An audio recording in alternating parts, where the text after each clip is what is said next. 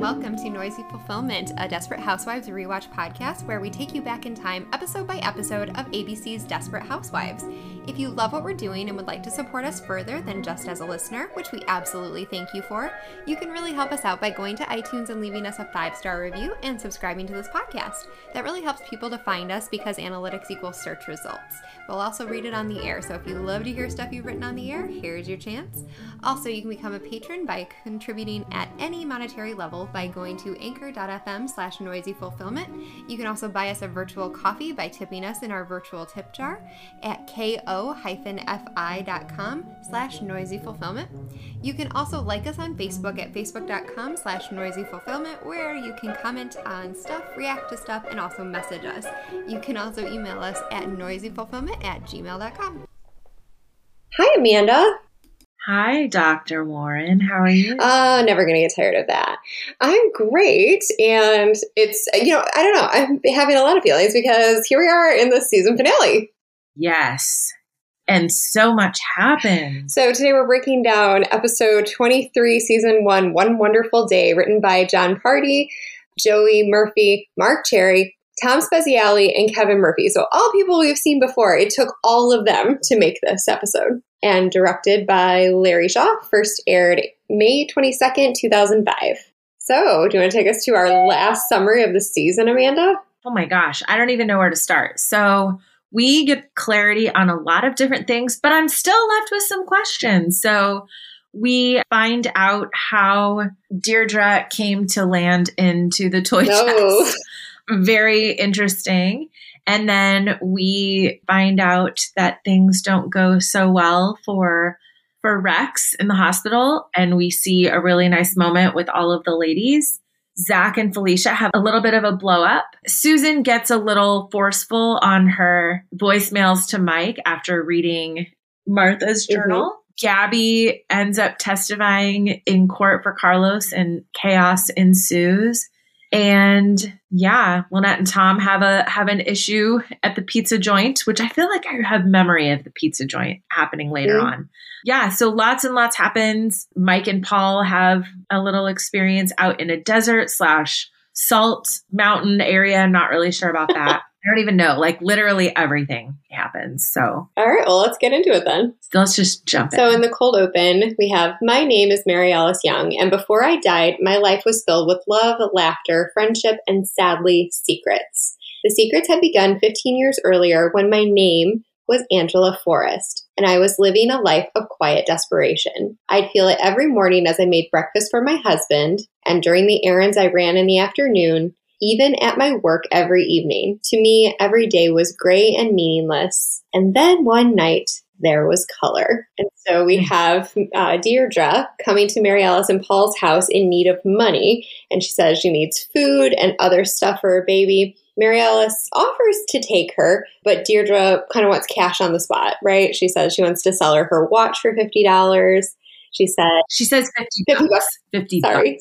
Yeah. Deirdre said that Mary Alice was the only person at rehab to treat her like a person. And then as Mary Alice is saying, I can't do it. I can't give you any money. And she opens the door to have Deirdre leave. Deirdre offers to sell her baby, Dana, because she knows Mary Alice can't have her own.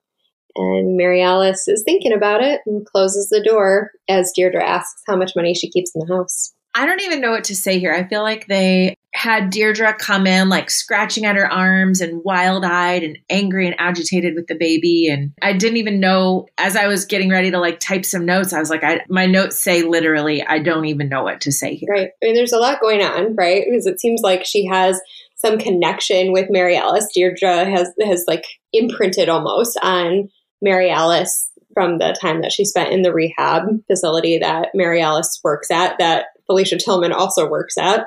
And she does feel, she said that she felt like everybody else was mean to her or didn't treat her like a person, just treated her like an addict. And Mary Alice wasn't that person. And she obviously knows information about Mary Alice not being able to have a baby. And that's pretty intimate. And I would think in spaces like that, like I don't have any experience on any side of that, but it would surprise me that somebody would go into such detail about their ability to have a baby. Maybe it was that Deirdre was pregnant while there. Well, she would have had to have been pregnant while there.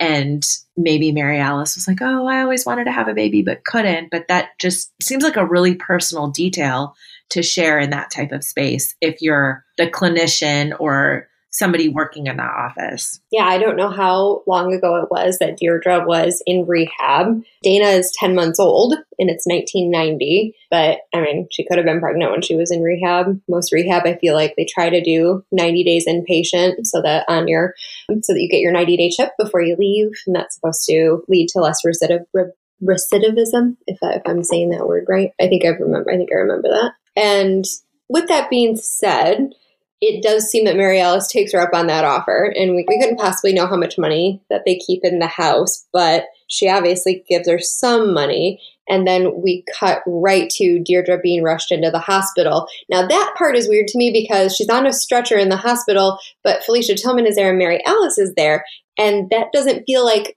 that's a hospital, like an ER versus rehab. You wouldn't rush somebody to rehab, right? Right. I wouldn't think so. So that's a plot. I wouldn't think that rehab has like hard medical, unless it was a rehab center within a hospital. But is that a thing? I didn't think that was a thing. I thought inpatient facilities like that are kind of standalone. Yeah. So nonetheless, but it seems that, so we have Deirdre being rushed in. Felicia's irate, asking where that baby is. And she's actually wearing a white coat, which makes me think that she's not just a nurse, that she's like maybe the nurse manager or something. She's kind of giving people orders. She's irate, asking where the baby is. She has a 10-month-old baby. Where is she? Angela overhears, Mary Alice overhears, and looks like this is her cue that she needs to run because the police officer says, we'll put a police officer at her bedside. If she wakes up, we'll ask her what she did with her baby. And that would be really a problem for Angela / Mary Alice and company. So it looks like... Well, thank goodness for that calendar that had Welcome to Fairview on it so that they knew where to go. No kidding. So you go somewhere that you've heard of at work. I mean, I guess tangentially, would you ever think that they're just going to look for you there? I don't know. But I mean, Felicia Tillman seems to visit there. So maybe that's not where I would have chosen to go either. But nonetheless, it looks like that's what she does. She's inspired by that calendar. And she and Paul and Zach arrive on Wisteria Lane. And Mary Alice says, go ahead. Coincidentally on the same street that Felicia's sister lives on. No kidding. I mean, again, Fairview, you'd think there's more than one street in Fairview.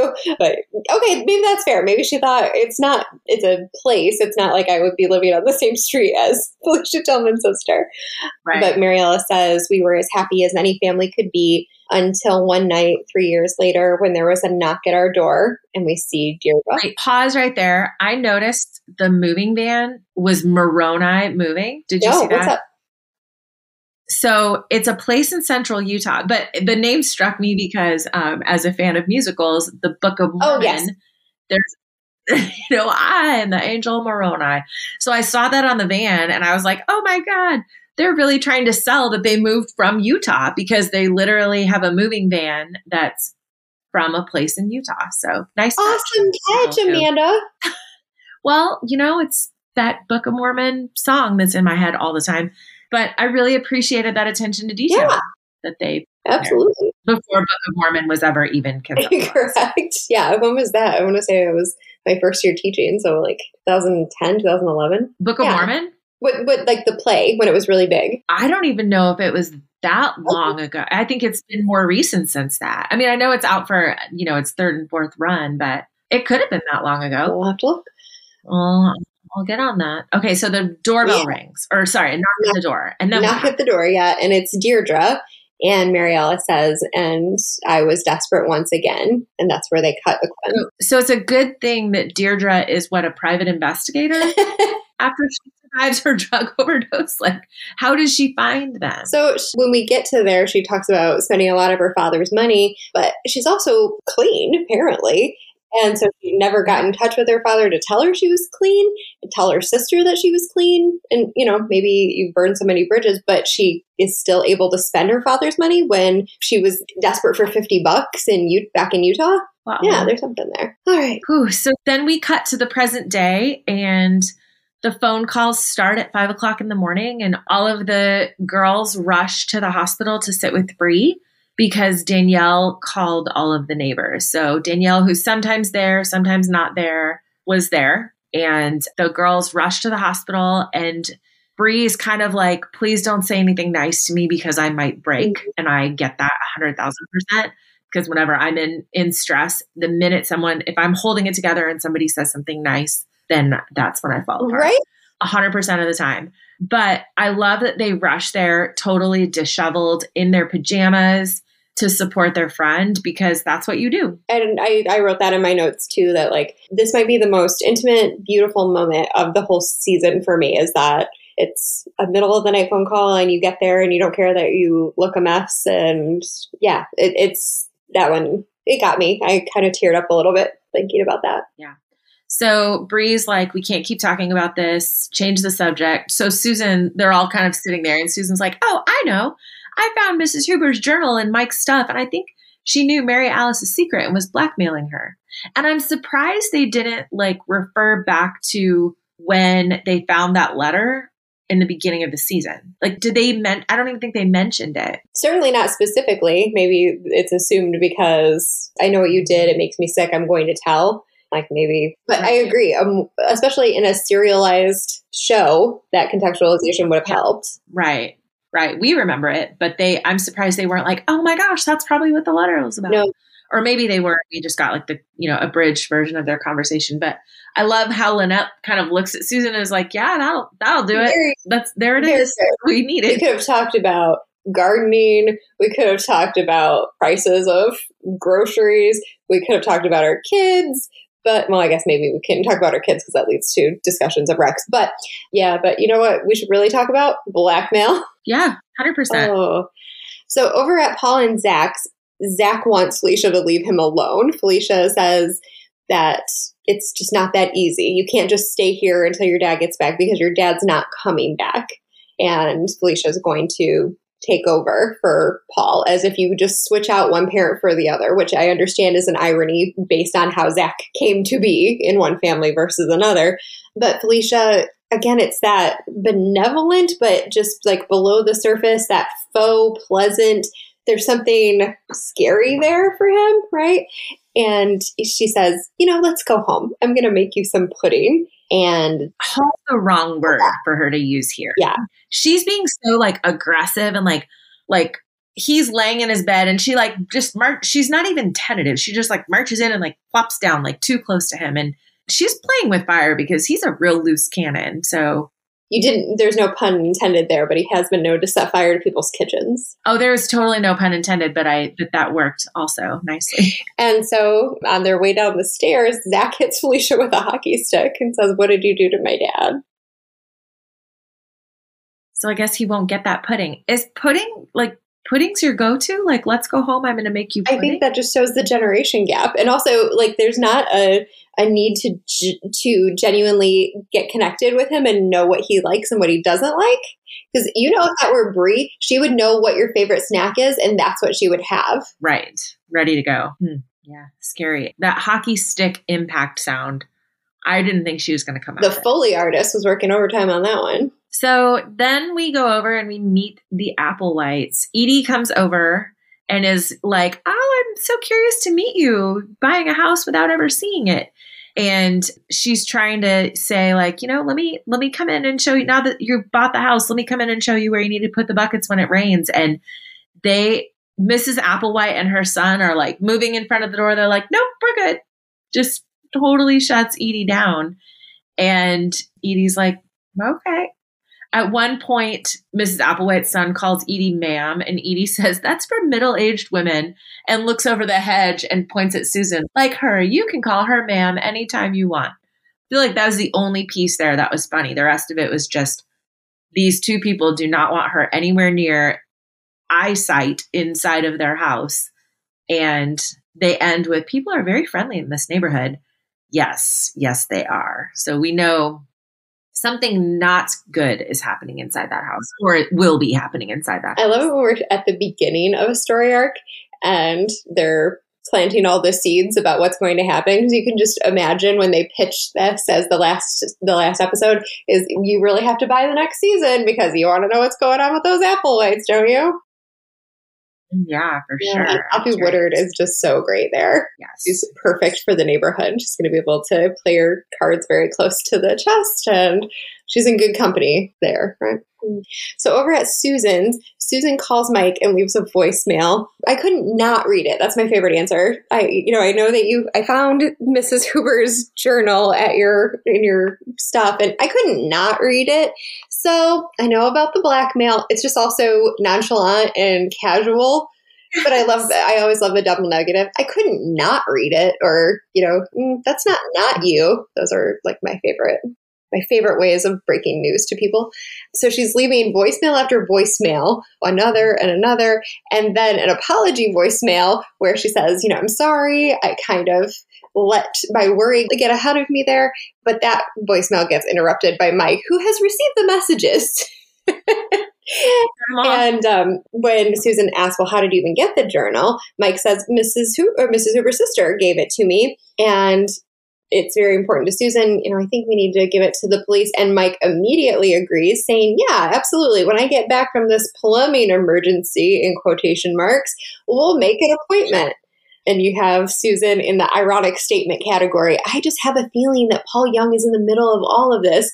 And we pan to Paul being tied up in the back of Mike's truck with his mouth taped over. I love how Susan, in this conversation where her partner is on this plumbing emergency, she's trying to solve this mystery with not a whole lot of information other than what's in this journal, but also her just general creep factor when it comes to Paul Young. She's really rushing to judgment here, in just casually in conversation. Yeah, I agree. She's had it out for Paul for a long time, though. Anything that gets Paul in trouble would make her happy. Absolutely. It'll feel justifying. Yeah, very validating, right? I knew there was something shifty about him. I was wrong about it 3 times, but on this 4th time, I really got it right. Yeah. So then we go to the courthouse where Gabby has shown up with some clothes for Carlos. And she says she'll testify in exchange for Carlos doing all of the work when it comes to the baby getting up in the middle of the night, doctor's appointments, feedings. And Carlos is like, wait a minute, I thought we were going to breastfeed. And Gabby's like, well, if you can swing that, more power to you. We're not putting a car seat in my Maserati. She is like, I'll carry this child, but you will do all of the work. And he seems like he's willing to do it. Obviously, he doesn't want to go to prison, so anything to save himself, because he realizes that it's looking like hate crimes. He says at one point, beating up a second gay guy looks bad. And Gabby says, yeah, in some circles, beating up anyone's frowned upon, homosexual or not. So Gabby offers him a lifeline here, but definitely with a big price. Definitely. But I want to put it out that my husband made me, he wasn't under investigation for a hate crime or anything, but my husband offered me a similar, exchange at one point when I was pregnant with my daughter. He said that if I would just do the diapering, he would do literally everything else. Which I know as a human, no one person can do that all themselves without going crazy. When there's another person available to help you, you will just eventually give in and help the other person, even if you make that deal. But I didn't make the deal because I was so 25 and self-righteous about, no, that's not how parenting works. And I wouldn't take that deal no matter what, but it would have been a great deal because diapering is not that big of a deal to me. He did do later on what I think about other things that he did, like the lion's share of potty training. He was excellent at. I was horrible at. When she swallowed a penny and we had to get the penny back by any means necessary, he did all of that work. And so, yeah, way to go, Warren. Way to go. Wow. Anyway, so take that. If you have that deal, go ahead and take it because nobody's ever going to be able to stick to it anyway. Go ahead. So over at a pizza place, Lynette's is on an outing with the kids. It's apparently not a school day or after the school day. I don't know where. But again, we never know the timeline in this, but she has all of the kids and they're at a pizza place. And Lynette spots Tom playing air hockey with kids when he would normally be at work, right? Wearing work clothes. Yeah, so he got up and did the pretense of going to work. Also, he went home last night after cleaning out his desk and just didn't tell Lynette about it. Or did he not come home? She would have started with, why didn't you come home last night if he hadn't come home last night? So there's just been this ruse. Maybe.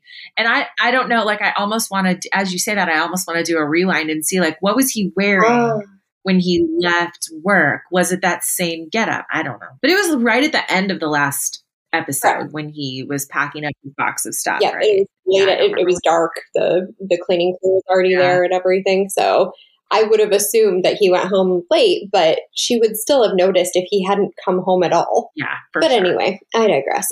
He says he quit his job because Lynette sabotaged his promotion, which led to Annabelle being promoted over him.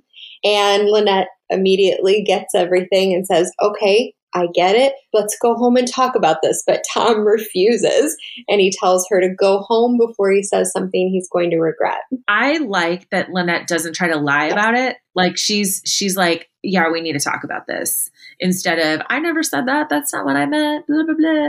Like she really is like, yeah, we need to talk about this. Tom, I hate you to death. Yeah.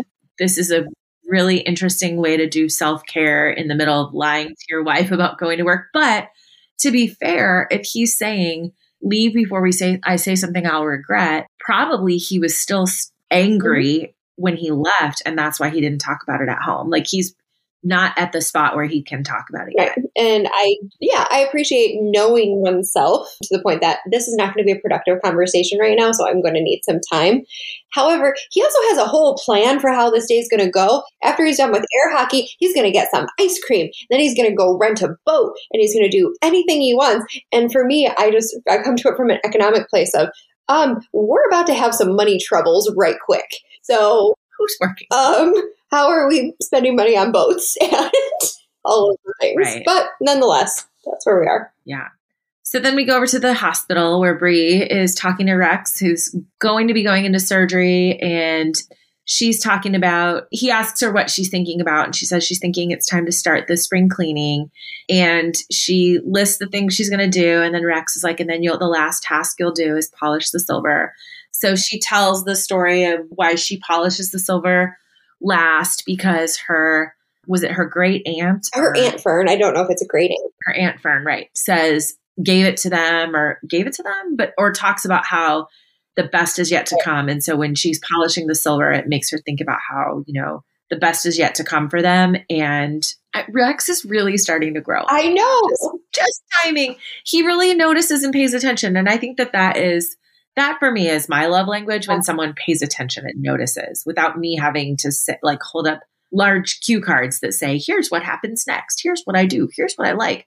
I like when somebody really notices. So Rex is like, I have some things I want to say. I'm so sorry about everything. I want to say these things just in case. And Bree's like, can we just call it even and say everything's fine? And they have maybe the nicest moment in the whole series so far. And this is one of those, I think they call it getting kitten out of the tree kind of moment, where it's deeply humanizing to the point that you're really worried that something terrible is going to happen to that character, which it does, right? I feel like if you go back and look at all episodes of Lost, when somebody's doing something really, really nice and they play the melodic music and they're saving somebody, or they're returning a lost puppy to a child, they're going to die any minute. So that I agree. It's a deeply cute moment between the two of them. And I remembered back to my own right before I got married. So when Bree says that her Aunt Fern told her, she said, I'm so happy that I'm getting married. And she said, just, keep in mind, there will be hard times. And remember, even in the hard times, that the best is yet to come, that there's going to be light at the end of this, whatever that light looks like. And I remember somebody saying something similar. They're like, yeah, but hard times will come in your marriage. So remember these things and have these snapshots of times that were good, and keep letters that you wrote to each other and cards that you gave to each other so that you can remember those times, because there will be hard times in your marriage, and there are. So. Yeah. Well, it's nice to have those little touch points that you can, something that's real that you can go back to kind of ground yourself when you're starting to, I don't know, whatever these hands mean, but it like you said, it really seems that when they get out of this, they're going to have a different relationship, and that's going to be wonderful. And yeah, Rex is growing on you just in the nick of time. Just before he dies. I know. Oh. Anybody who's seen this episode knows that he dies at the end of it. I don't think we're spoiling it. So at Susan's, Carl is picking up Julie, and he asks if she's going to go live in sin with the plumber. I have so many questions. Number one, haven't we established that he's probably going to move in with her because Julie's stuff is all there? He's also renting that house while he's fixing it up. And let he is who was without sin cast the first stone over there, Carl. Right. Yeah, Carl's shut. Susan's like, funny you should mention sin. I think adultery falls into that category. And he says, well, I'm just concerned about Julie. I don't want somebody around her all the time. And Julie says, don't mess this up. I like him and he likes us. And the last thing that Carl can get in there is, he's still a plumber. Such a dick. Plumbers are people who are highly trained people who do an important job and make a good great living and have a great, if you're union, you have a great pension at the end of this rainbow. That doesn't give me a break. What do you want me to do? Call him an ambulance chaser? You've had a successful legal practice based on the fact that you know how to help people who are doing crappy things because you do crappy things. Right. They speak your language. So Julie reminds Susan to feed Bongo. So Susan goes over to Mike's house. And there's creepy Zach with a gun. And I feel like we just knew this was going to happen. So he's got Susan at gunpoint. And so of course, Edie comes over because she's found out about Felicia being attacked. So she comes over and knocks on the door and sees Susan sitting there and starts yelling at Susan, I see you, don't even try to hide. And so Susan comes and answers the door. And Edie asks if she can come in. And so she's warning everyone about Felicia.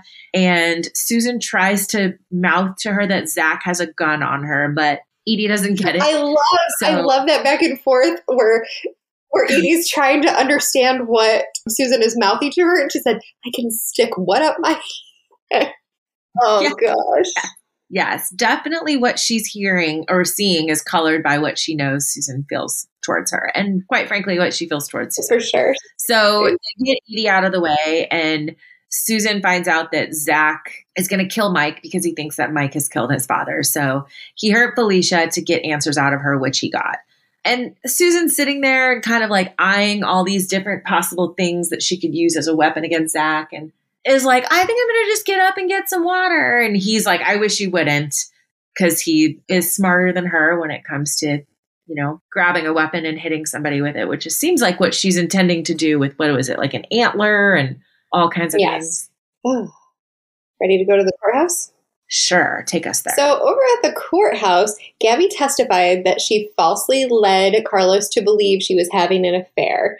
And the jurors are just, mostly the male jurors, are just hanging on her every word, that Carlos understands and knows how men look at me, and I didn't make it any easier, and I have just been lacking attention lately. So I thought that if he thought I was having an affair, he would desire me more. And the judge is finally... She mentioned something about having been convicted, and the judge is like, no one's been convicted. And she's like, oh, no, I'm talking about the others. Absolutely. Oh my gosh. You'd think that in a deposition or anything that they would have done pre-trial, that his lawyer would have really prepared her for, hey, let's not mention our other arrests. Infractions. Yes, our other conviction I've already forgotten his crime. Forced labor. No. Yeah. It was basically illegal labor practices, for sure. Yeah. So anyway, Gabby says, get it? Carlos is an angry, jealous Neanderthal, but he's not a gay basher. Let's look on the positive. And the judge does say, he calls both members of council up to the stand, and he says, I don't think this is a hate crime. Meanwhile, John arrives and whisper. Again, it's way too easy for people to just go right up to the defendant. I think that there are rules about things like this, but John arrives. That's what I said. They let somebody just roll up and address Carlos in court. Right. So John arrives and kind of whispers sweet nothings into Carlos's ear to the tune of, you beat up the wrong guy. Didn't you think it was strange you had the only lawn on Wisteria Lane that needed to be mowed 3 times a week? And Carlos just explodes. And I will kill you. I will kill you. And you know what? I don't know if they assumed that the guy that came up to him was gay too, but man, this is not looking good. All these young, attractive men that Carlos is going to kill, apparently. John, why are you so dumb? You were protected, man. Like, what are you getting out of this? He's so trying to do the right thing and come clean and be who Gabby. Is that his motive? I don't know, but I feel like how many times, like Gabby has told him so many times, like there is no future for us. So I don't even know. I need to unpack more of what John wants out of this, because if all he wants is Gabby, I don't know. And maybe he's idealistic and thinks, I don't know. Maybe he thinks she'll come around. I don't know. Then we go to wherever Mike is with Paul. Like what is that? I was thinking maybe it was a quarry. Quarry, yeah, that's the word I get. But I did, in my notes, it says desert, but it's not a desert. Where are they that they have this random big quarry place? Again, that's the biggest joke in all of Eagle State. We don't know where it is. It never snows because they didn't want to pay extra for snow in production. Roses bloom when it's not time for them to bloom, all the things. So Mike's got Paul at gunpoint, and basically Paul says Martha Huber destroys lives for fun. She destroyed, past tense, lives for fun and ruins my family. And seems like Mike's like coming in angry and ready to kill him, but then like kind of is realizing that this is maybe bigger than what he thinks it is. Yeah. I don't even know. And he wants he does want answers, right? Paul makes a statement maybe later when he said, you could have done this in my backyard. Are you maybe rethinking this? Are you not sure you really want to do this? And he's just not answering, but I feel that Mike wants more answers before he kills him, right? Right. If he's going to. Is that, it looks like that's his plan, but it also, looks like he wants something more before that happens. This is a lot of work to go to just to threaten, but if you want information, maybe it looks promising that that person's going to die, and if they give up information, maybe there's something that can be done about it. But because he's right, again, if you just wanted me dead, you could have spared all this. We don't have to necessarily be here for that to happen. But So at the hospital, Rex's doctor comes in with just Rex in the room. Bree's not there. She's obviously gone to work on that spring cleaning. And Rex's doctor says that his kidney function is fine, even though his potassium keeps going up, and that it must be something he's ingesting. And he kind of makes the ultimate accusation there when he says, well, who prepares your meals? And haven't you been having some marital problems? Didn't she accidentally almost poison you at a salad bar? And Rex tells him to get out. He doesn't want to talk anymore about this, but please leave the chart. So do we think he still believes in Bree here? Or do we think I'd love to know what Rex thinks here. It seems like he's mad that this accusation has been made, but is he mad that the accusation has been made because he thinks it's preposterous? Or he thinks he needs some time to sit with it and think about it? At first, I think you're right that he's angry that somebody would accuse his wife of that. But then it starts to make sense to him, which I think is the bigger betrayal, is that, and I get it, that if it all makes sense, but you're also right that he's been sitting with this for about 30 seconds. Right. So we would hope he would come to a different conclusion later on, but we'll see. And he's been sitting with this for about 30 seconds on the heels of a really nice moment with his wife where we're even. But then could you replay that last conversation where he says, all the things I did, I feel so bad. And she's like, consider us even. Could considering them even mean that she's killing him off? Like if he were to replay that through that different lens, you know what I'm saying? Like I wonder what his thought processes. Absolutely. And also is maybe if he's thinking it this way, maybe she doesn't intend to kill me. Maybe she just wanted to make me weak. Maybe she just didn't want me to get better. Maybe this is a way of keeping me under her control. Maybe she has Munchausen type proxy, all the things that can go through your mind, I suppose. But they did just have that tender moment where she said, can't we just call it even? And maybe he even thinks in a way, she's right for getting even with me this way. Maybe she didn't expect it to go this far, but it's sad. Yeah. Coming on the heels of what was just such a tender moment. Very sad. Yeah. So then we go to the Scavos and Tom comes home and Lynette's like, so did you have a fun day? And he's like, basically best day ever. So he decides he needs a break. So he is mad at Lynette and says she made sure he'd go nowhere for the next 20 years. And she says, I was trying to protect our family. And he's like, well, now you've done it. What the heck? I'm going to stay home and be a stay-at-home dad and you can earn the living for a while. And you can see on Lynette's face, she's like, I can go back to work? Like, what? but this ship is going to sink. Like, I'm trying to picture Tom being the stay-at-home dad and holding it all together and doing all the things and having to be selfless for a little bit, which doesn't seem to be in his skill set from what we've seen. Although, like, we haven't had to see him in that space, but it seems like he's been the polar opposite of selfless all along. So, yeah, I don't know. I feel like Lynette is seeing this as a possible out, although she feels really bad about it, while he's like talking her into it. And it seems like she's intrigued by the idea. An idea, by the way, that she had 15 episodes ago, right? Back in the Briarcliff days when she was like, you know what, we do need to change something. And I was thinking, back when I was working, I made a lot of money, more money than you actually. So maybe you stay home and I go make the living. And he said, oh, I cannot stay home with the kids. I will go insane. And she just gives him a look. And he's like, absolutely, no problem. No more talk of homeschooling. What do you want me to do? And then it was, we have to sell your boat so that we can pay the bribe, I guess, make the donation.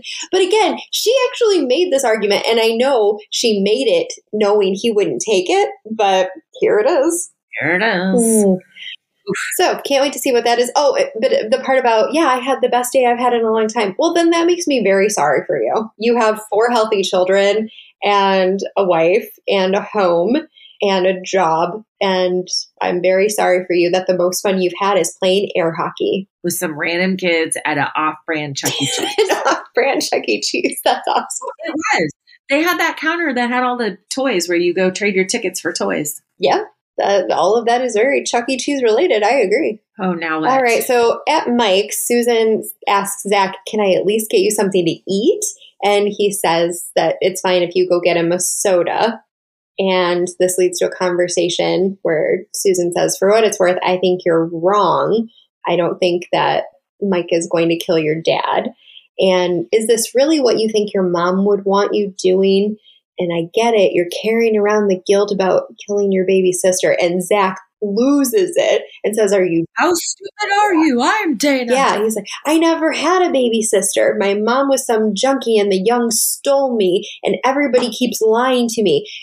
Even Julie lies to me. And that really gets Susan. She's like, oh, we do not need any anger directed towards Julie. So you can be angry at Mike. You can be angry at this person. But she has to make a huge cut right there. Like, we're not going to bring my daughter into this. I'm delighted that she's with her adulterer father right now where she can be safe. Yeah. And it's me here. Yeah.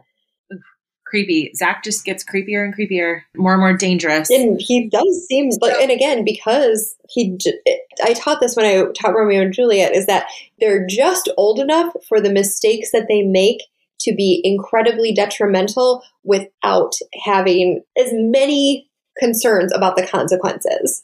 For sure. And so I think that's what makes Zach particularly dangerous. That impulse control is not there. Definitely. So we head back to the hospital where Rex has had a rapid decline. He's sweating and kind of panting and looks terrible, and takes a piece of paper and writes a note to Bree. I understand and I forgive you. So he has come to the conclusion that Bree has been poisoning him, which is so, so sad. And you said that rapid decline, right? Is that what we're supposed to glean from that? Is that it's this brokenheartedness that is making him decline even further? Maybe. I mean, that it happens, right? Having a positive outlook, they say, when you're in those situations, like people are going through cancer treatment and, other things, that it really is like your health and your stress level that can really affect the outcome. And it does, because we cut to Bree where she is polishing the silver and she gets a call that Rex has passed away. And she's like, but his operation isn't until tomorrow. And then she says, oh, well, thank you very much for calling, and finishes polishing the silver and puts it away, smooths the tablecloth, and then sits down and starts crying. And I feel, when I think back to when Rex was having this heart attack and she had to go make the bed, I don't believe that was her trying to take a long time so that he would get worse. I think she really cannot not complete a task before she allows herself to feel the feelings or do the things. But also, I'm shocked that she was at home. I know she needed to polish her silver or whatever, but it's really surprising to me that she had gone home. Now, Maybe she did because she knew he was going to have surgery the next day and she'd be in it for the long haul then. that's my thought, is that Trying to go get this stuff done before she came in and posted up at the hospital for a while. so that it's not on her mind as she's there and her ability to be present isn't compromised by, I haven't cleaned under the refrigerator today, or so far. I haven't, the shelf liner. She's like, I couldn't tell you the last time I changed our shelf liners. I can tell you the last time I changed my shelf liners. It was never ago. Right. Exactly 100 and never days ago. I cannot imagine being at home and getting the call that my husband has passed away. Like, I don't, even if he was in the hospital and he was ill, like I don't know how I would survive being at home by myself. And that's how I find out that news. And particularly when that's not what you're expecting. If she was expecting anything to go wrong, she's expecting it to go wrong during the operation or in recovery, that he doesn't recover from it. She's not expecting it in this time frame. And having now gone through quite a few people, as like knowing that they were terminally ill and knowing that the end was near, I was always the same way about, I don't know what to do here because I can't not be there. I can't get a phone call that it's already happened. I have to be there when it happens. And what if I don't know when I'm allowed to go? And at the time, my daughter was 7. And so, I clearly remember, okay, we have her fun fair. I can go to her fun fair for 2 hours and maybe I can sleep for 4 hours. But is that too many hours to sleep? Should I not shower? Should I, all of those questions you ask yourself so that you can be in the right place at the right time. And I'm not even as neurotic, I don't think, as Brie, or as obsessed as Brie with things having to be nice and things having to be done at home. So I can't even imagine what her thoughts are there and any regrets that she has. Definitely. And the wailing out, man, it just feels like she's not just crying for Rex being gone. She's crying for 17 years. That's like 17 years worth of sobbing that she didn't do, or she did privately and then put it in a box. If we remember back to the first time he was in the hospital, she said, oh, these flowers need water. And she excuses herself to cry a little bit in the bathroom and then be perfect again. Right. Well, and she, thinking about that loss that she's just experienced on the heels of feeling like they're ready to make a new start when he gets out of the hospital. It's going to be so different when he comes home. Yeah, it's going to be different when he comes home, but not how you thought so. So she's grieving I agree. She's not even just grieving the loss of his life, but grieving the loss of the future she thought she was going to have. So sad. Tough stuff there. So back in the quarry/desert/ wherever we are, Paul kind of gets into this, are you sure you know what you're doing? Have you actually ever killed someone before? Which we know the answer to that. And, I don't expect any favors from you, but you could at least do me the courtesy of telling me why you're killing me. And Mike takes out a picture of him with Deirdre. And Paul immediately knows, wow, you knew Deirdre? And Mike said, it feels like he's saying the things that frustrated him, right? She was selfish and she had a lot of problems, but tell me what she did to deserve dying at your hand. What is it that she did to you? Like, all of us were upset and none of us killed her, but you obviously you did. So what is it that she did to you? So he does want answers. He does. And I knew it. And yes, Mary Alice comes on and says, and suddenly my husband started to spill all the beans, all the secrets that I died to keep. He's just letting them flow right from his mouth. Because he thinks he's about to die. Right? Or maybe he thinks this is his way of talking Mike out of killing him. It certainly doesn't have anything to lose, right? If he's really going to die, then, what does it matter? It's like that monologuing, right, that we see people do at the end, and then they're picked up just in the nick of time. But yeah, so do you want to take us to 1990? I believe, or well, wait a minute. No, 1990 plus 3 years. So 1993, I think. Right. Yeah.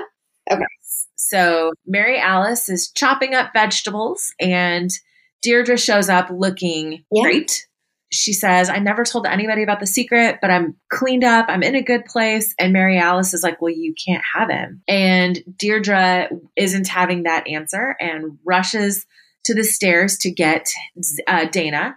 Paul pulls her back and pushes her to the floor. And Deirdre grabs a poker from the fireplace and cracks him in the head with it and is like, I'll give him a good home. Don't worry. Throws the fire poker down and goes back to try to get the baby. And Mary Alice is holding the big knife and stabs her. Shocking. The Mary Alice stabbing her was very unexpected for me. And the reaction, right? She does a lot of face acting there. So the knife goes in and it's almost like she feels like, yes, I told you to stay away from me. And then it feels like it falls upon her. Oh, what did I just do? What did I just do? Yep. So she rushes upstairs and dumps the toys out of the toy chest and tells Zach she needs to borrow it. And she brings the toy chest back downstairs and says, well, they're putting in the concrete in the pool tomorrow. And Paul's like, you're not suggesting we do that, right? And she's like, well, they'll never find her. And they kind of assess the size of the body, and Paul's like, she'll never fit. And Mary Alice is like, we'll make her fit. And then pulls up her sleeve because I think she wants some validation that she was protecting her kid. And Paul asks what she's doing, and she says she's looking for tracks to prove she was using again, but she didn't find any. So they decide they're going to start this process, and who should come down the stairs but sweet little Zach, and sees her on the floor and blood and his parents. And kind of puts together the memories that he had that were fuzzy to him, that he comes downstairs, he sees the toy chest, he sees blood, and he asks about things, and his parents get upset when he asks about things. So all of these things are now making sense to us, if only Zach knew. With that being said, I'm going to take us back to the quarry, and you're right, Amanda. I'm so happy that you have some validation here, right? So back in the desert, Mike said Deirdre had a baby, and Paul said, yeah, let's get this over with. So he does feel like he's going to die, or at least that's what I'm getting from it. And Mike lifts the gun, points it at Paul, but he just can't do it. And he walks away, leaving Paul in the desert. And I think, or Corey, or whatever the place is. And Amanda, what is it that you think that is inspiring this? It's Mike's baby. Which is such a 2004, 2005, Who's the Daddy? Kind of like all the soaps were doing this at the time. And I remember on Days of Our Lives, Hope was pregnant and they didn't know if it was John's or Bo's or Stefano's. Who's a hot mess? So what do you do now if you're Paul Young and you're abandoned in this place? I'm going to die either way. What do you do? You don't have like your Apple Watch where you can push that button and they send a helicopter or whatever they do in the commercials. Like, what do you do? You just start walking and hope it works out. But my thought is that I will, whatever way is out, I'm going to walk further into the quarry or desert or whatever it is. Wrong way. You will go the wrong way. So all I do is I walk until I die. Well, we may never see him again. I'm going to ride back with Mike, so Mike doesn't kill him himself, but maybe he's going to leave him to be dead. Right. That's the end of it. That is the end of it. And so we have Mary Alice saying, it's an odd thing to look back on the world, to watch those I left behind, each in her own way so brave, so determined, and so very desperate. Desperate to venture out, but afraid of what she'll miss when she goes. And we see Lynette looking in at her kids. Desperate to get everything she wants, even when she's not exactly sure what that is. And we see Gabby alone in her bedroom. Desperate for life to be perfect again, although she realizes it never really was. And we see Bree. And desperate for a better future, if she can find a way to escape her past. And we see Susan. I not only watch, I cheer them on, these amazing women. I hope so much they'll find what they're looking for. But I know not all of them will. Sadly, that's just not the way life works. Not everyone gets a happy ending. And we see Mike walking into his home, unaware that Zach is there with a gun. Something I noticed after you pointed this out a couple episodes ago, Bree's wearing green like 100% of the time. Is that just a redheads wear green thing? That all redheads look good in green? I don't know, but it jumps out at me now every time I see it. And she does look striking, but I think she looks striking in anything because I saw her in pale blue and she looks great. Every color, yep. Well, yeah, so Mike walks in and Zach is there with a gun, and so who knows what happens next? It's exactly the cliffhanger we've all been looking for, right? Amanda, I just want to take this time and say thank you for taking this project on with me, sight unseen, just because we were peripheral friends in the academic world. And I said that we had a lot in common. And my next question was, do you watch Desperate Housewives? Because I was desperately hoping that I would find somebody who would do this podcast with me. And I just want to say thank you. Thank you for inviting me. It's been really fun. It's a lot of time, but I'm really proud of what we have created. And this journey's been fun to kind of go back through these episodes and talk about things that occurred and kind of compare them to current contexts. And I have appreciated our conversations that we've gotten to have because of this project. So thanks for picking me to do it with you. And I appreciate that we usually don't come. We come like they did to the hospital. Like, we don't need made faces and we don't need brushed hair. And we just need each other. So I have 2 truths and a lie for you. Okay. Wrap up. So, number 1, Ricardo Antonio Shavira, who plays Carlos, said, in that scene where I lunge at Jesse's character, John, people can see the full rage that is in my character. I looked and Jesse had the most honest look of sheer terror. Stephen Culp who plays Rex, said, I knew ahead of time that my character would be killed off this season. I was disappointed, but it really did make me a better actor. I felt like I was always really going for it because I knew time for my character was as ephemeral as it is in our own life. Or number 3, Mark Cherry said, the predicament of any working woman is that you can love your career, but there is something to be said for getting to stay home every day with your kids, and you don't want anyone else to be better at it than you are. In my family, my mom stayed home until eventually our family financially needed her to take work outside the home, and we didn't like it. It's not a very feminist point of view, but our family, it just really worked out that my mom was at home. Rex. You are absolutely correct. Oh, gosh. I'm going to have you do these to me. Maybe I'm just getting too predictable or you're just that good. I can't tell. All right. Well, until next time, I'm Rachel. And I'm Amanda. And thank you for listening to Noisy Fulfillment. Bye, everybody.